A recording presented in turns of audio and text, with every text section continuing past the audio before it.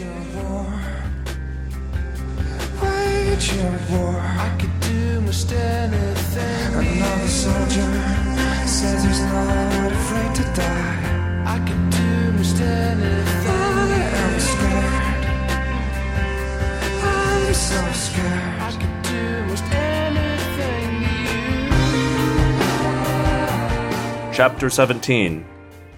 4:23 p.m.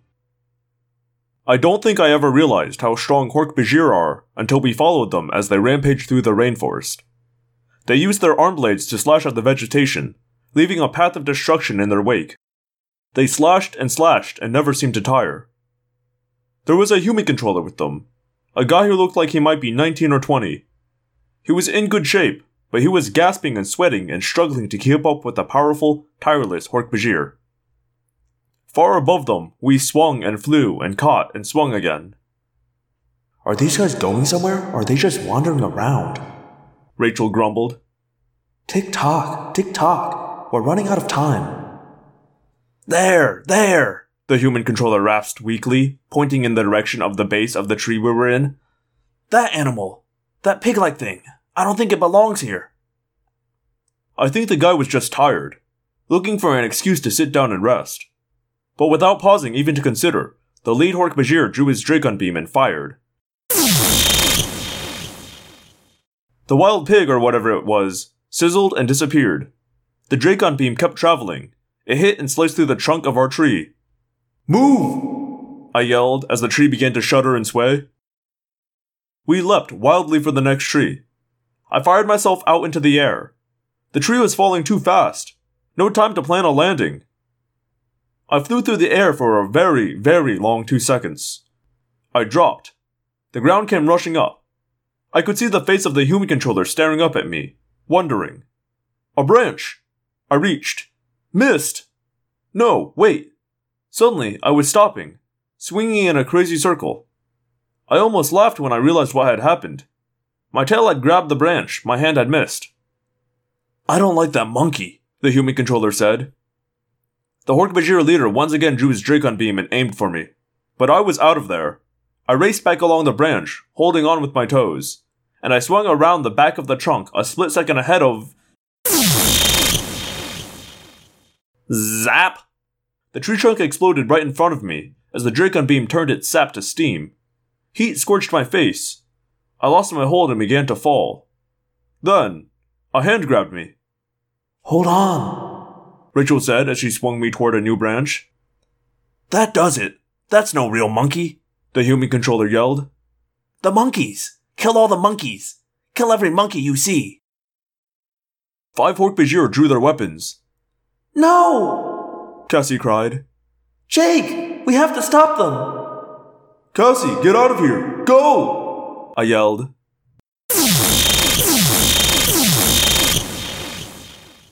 Dracon beams fired their killing light.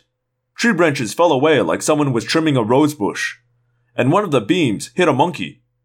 "Cassie! Margot! Axe!" I yelled. "It wasn't one of us," Marco answered.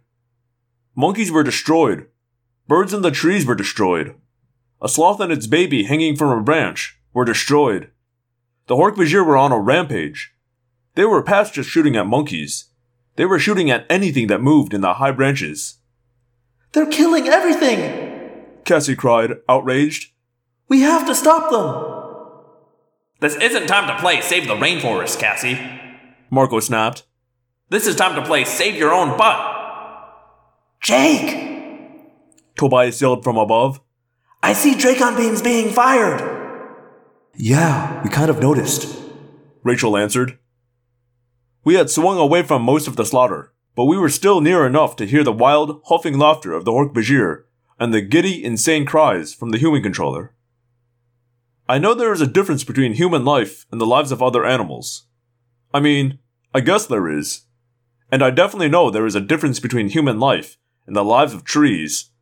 But still, that mindless, pointless massacre of trees and the animals in them made me sick. The Hork-Bajir were just cutting everything down. Smoldering stumps stood where trees had been sliced up. The forest was screaming in anger and confusion.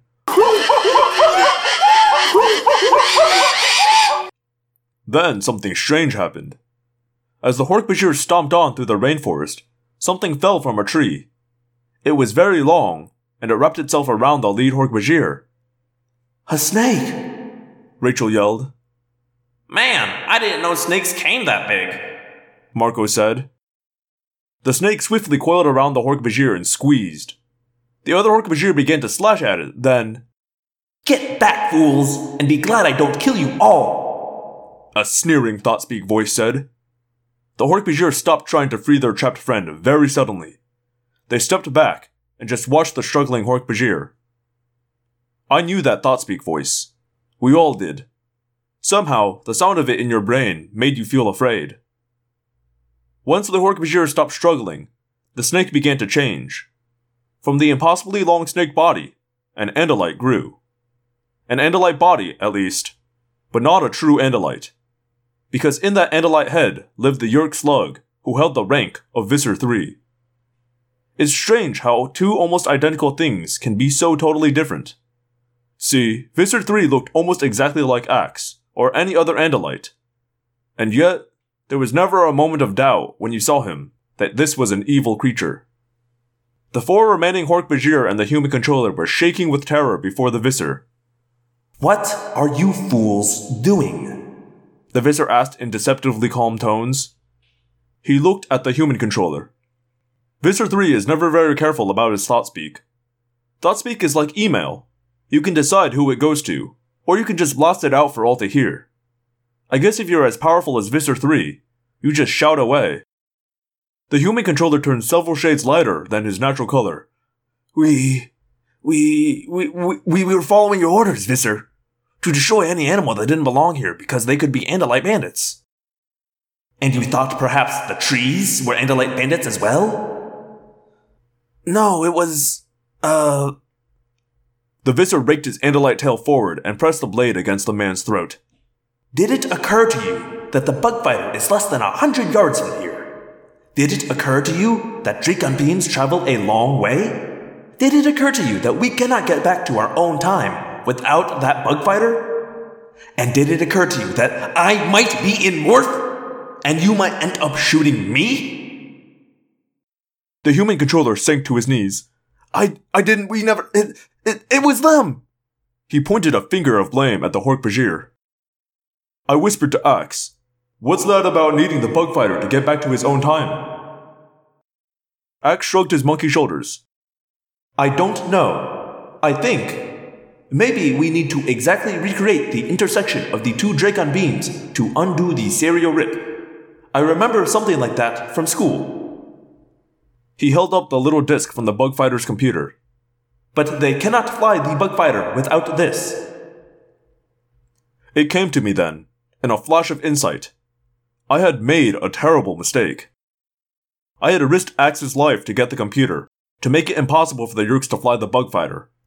But now, we knew they'd have to fly the bug fighter to get us home. You could say we had a bargaining chip. You'd think maybe we could trade the Visser III the computer for a ride home. But I knew better. Once he had the computer, the Visser would just kill us. We were trapped. Trapped because of my own mistake. Chapter 18 5:25 p.m. We had been in Monkey Morph for almost the 2-hour limit. It was time to change and regroup, and hopefully figure out what to do next. We swung away through the trees, far from Visser III. We scampered down to the ground and began to demorph. Tobias flew up and landed on a fallen tree beside us, since there was no low branches. There was a black singed area on his tail. Tobias! Cassie cried. She rushed over to him as soon as she was human again. I'm fine, Tobias said, as Cassie lifted his tail to check for damage. But someone took a shot at me and almost hit me. I guess one of the human controllers must have been a bird watcher. He knew redtails don't fly in the Amazon. But before they chased me off, I saw them working on our crashed bug fighter. 3 taxons crawling all over it, repairing it, and a bunch of Hork-Bajir shooting anything they didn't like. I told Tobias what we'd overheard Visser III saying. They need the bug fighter to get back to the right time. I don't know why, and Axe doesn't know why. Axe was fully Andalite again. He held up the yellow disc. They cannot fly that bug fighter without this. I guarantee it. He was still focusing on that, not thinking ahead to the fact that we needed the Yeerks to have the stupid computer now. I know it sounds weird, but I was actually mad at Axe for not seeing what an idiot I'd been. I wanted someone to just say, "Jake, you've blown it, man. You're not the leader anymore." It would have been a relief. Jake, Rachel hissed. What? Don't move. Don't anyone move a muscle, Rachel said. I moved nothing but my eyes. From the bushes around us, utterly silent, the heads began to rise. Besides each head, a spear, cocked and ready to fly. I think the local guys have the drop on us, Marco said nervously. I was amazed. It is impossible to sneak up on an Andalite. It is even more impossible to sneak up on a red-tailed hawk. And yet, about 12 guys, some older, some younger, all with intense jet-black eyes and black hair, had done just that. There was no doubt in my mind that if we even twitched, let alone attacked, 12 poison-tipped spears would fly, and the 6 of us would go down permanently. Cassie? Marco whispered. You're the tree-hugging, save the rainforest, love the planet person here.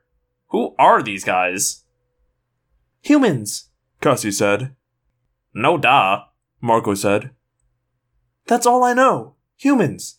Some bunch of people who live here. What am I? An encyclopedia or something? I don't think they like us, Rachel said. But they don't look like they want to kill us. I recognized one of the faces. It was the kid who'd thrown a spear at me before.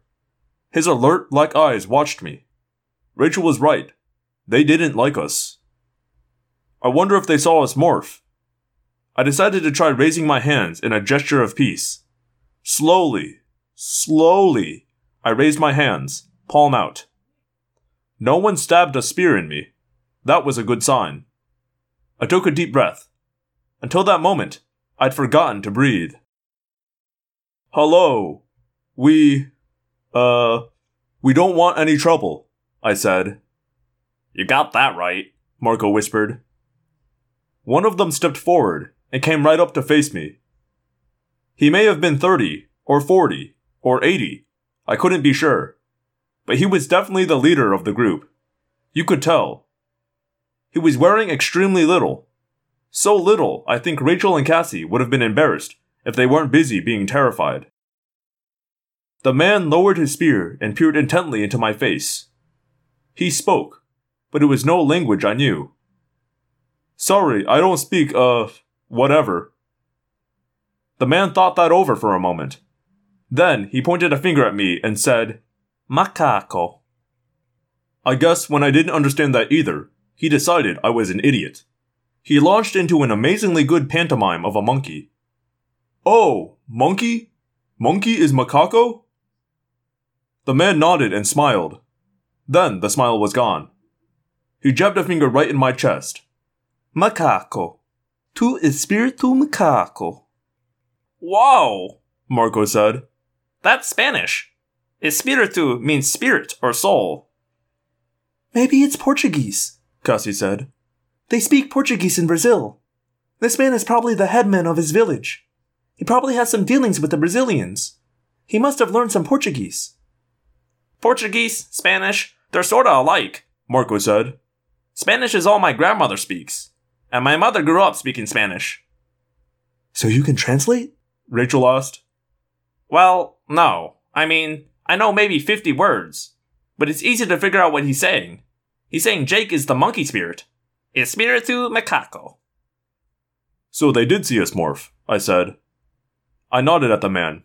Yes, Espiritu macaco. Yes, I was a monkey spirit. He looked hard at Axe, at his extra stalk eyes and his wicked tail. Mal diablo. I'm guessing he's calling Axe a devil, Marco said.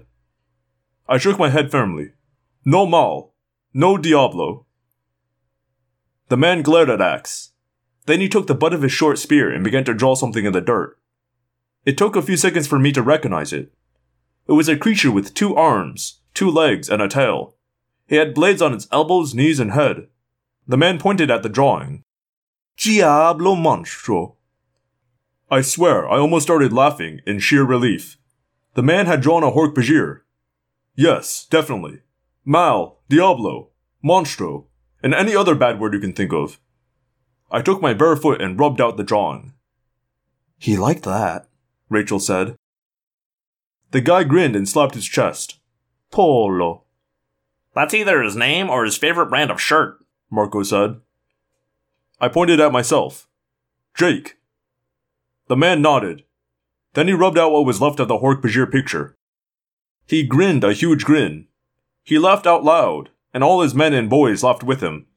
Even the kid who tried to shish kebab me. You know, I think I like these guys, Rachel said.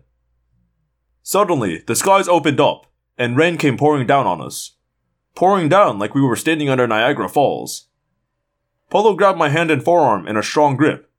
We were sealing a deal. Diablos. Mata diablos. I think he said, hunt, kill the devils, Marco said. I looked into Polo's eyes. I had no doubts. That is exactly what he said. Polo and his people stepped back into the bushes, and in an instant they were invisible in the pouring rain. Those little guys up against Hork-Bajir warriors? Rachel shook her head skeptically. I have a feeling about those little guys, Cassie said. I think maybe this forest is theirs, and they don't like a bunch of alien Diablos stomping around killing everything in sight. Better to have them on our side than against us, that's for sure, I said. Suddenly, I felt really tired. Too many dangers. Too much adrenaline. And even though it was just late afternoon here in Brazil, in this time, my own body had been awake and fighting and morphing for almost 24 hours. The rain was just absolutely pouring down from the sky. Tobias couldn't even think about flying. I could see I wasn't the only one exhausted. So this would be the rain part of the rainforest, Marco said. They don't do anything halfway around here, do they? We trudged through the downpour, drinking our fill from the water that drained down from the leaves. But finally, I could see that no one could go any further. At least, I couldn't. Time was running out. We had just about 3 hours. We had no solid plan. It was the worst possible time for a rest. But there was no going on. Not yet. Let's take a break, I said. Where? Marco asked. I flopped down in the mud and rested my back against a tree. Right here, man. Right here. Cassie came and sat beside me. The noise of the falling rain made our conversation private. How are you doing? Cassie asked me. I shrugged. I'm fine. Why wouldn't I be? She looked at me skeptically. Jake, I know you. I can see it on your face. You're worried. And you're mad. Since I don't think you're mad at any of us, I'm guessing you're mad at yourself.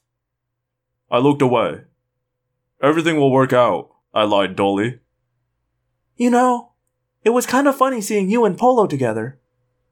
Yeah? Why? I didn't really care. I was too tired to care.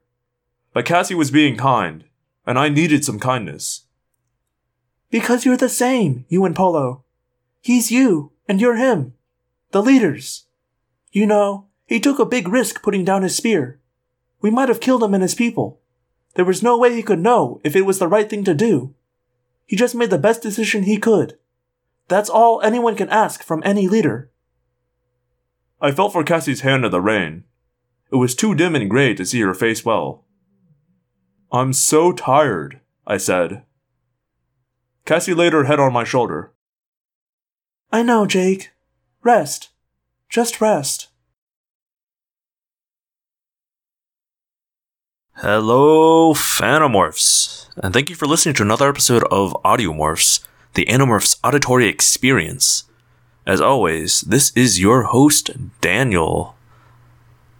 So I'd like to just, right up front, apologize to the Portuguese, I guess, and in Brazil. If it's not apparent, I'm not a Portuguese speaker, nor am I a Spanish speaker. had to go on Google Translate and have the little robot lady read those words aloud so that I could get even somewhere close to how you say those words. So I hope I did okay, and I'm sorry. Other than that, we are very close to finishing this book, so let's just keep on trucking. I don't have any other sort of new announcements, so let's just get into those end show notes. This is, of course, Audiomorphs. If you listen to it on iTunes and you feel like leaving me a rating and review, I'd really super appreciate that. I love hearing feedback about this show that I'm become strangely proud of. I've put a lot into this. Time, money, and learning how to do different things in Audacity and all of that, and browsing YouTube for sound clips for Foley work. It's been a lot. So yeah, if you feel like leaving me a rating or review, that would be cool, is what I'm trying to say there. Also, if you'd like to reach me about this podcast, or just to say hi, you can do that at audiomorphscast@gmail.com or audiomorphscast.tumblr.com. And of course, I now have a website, theapocalypse.com. That's apocalypse. It's like apocalypse, but I threw a D in there right after the O to make it like podcast. So, check that out. It's another thing I have spent money on. And, I built that not from scratch. I used a template from Weebly, but I did make that website, and I am paying to host it. So check it out. I think it's kind of cool. That's all I got this week. So, I think we got 2 more episodes in for this book. So, strap in. Things are about to get real wild in this story. I'll see you next week. My name is Daniel, and I believe one day the Andalites will come. Until then, we fight.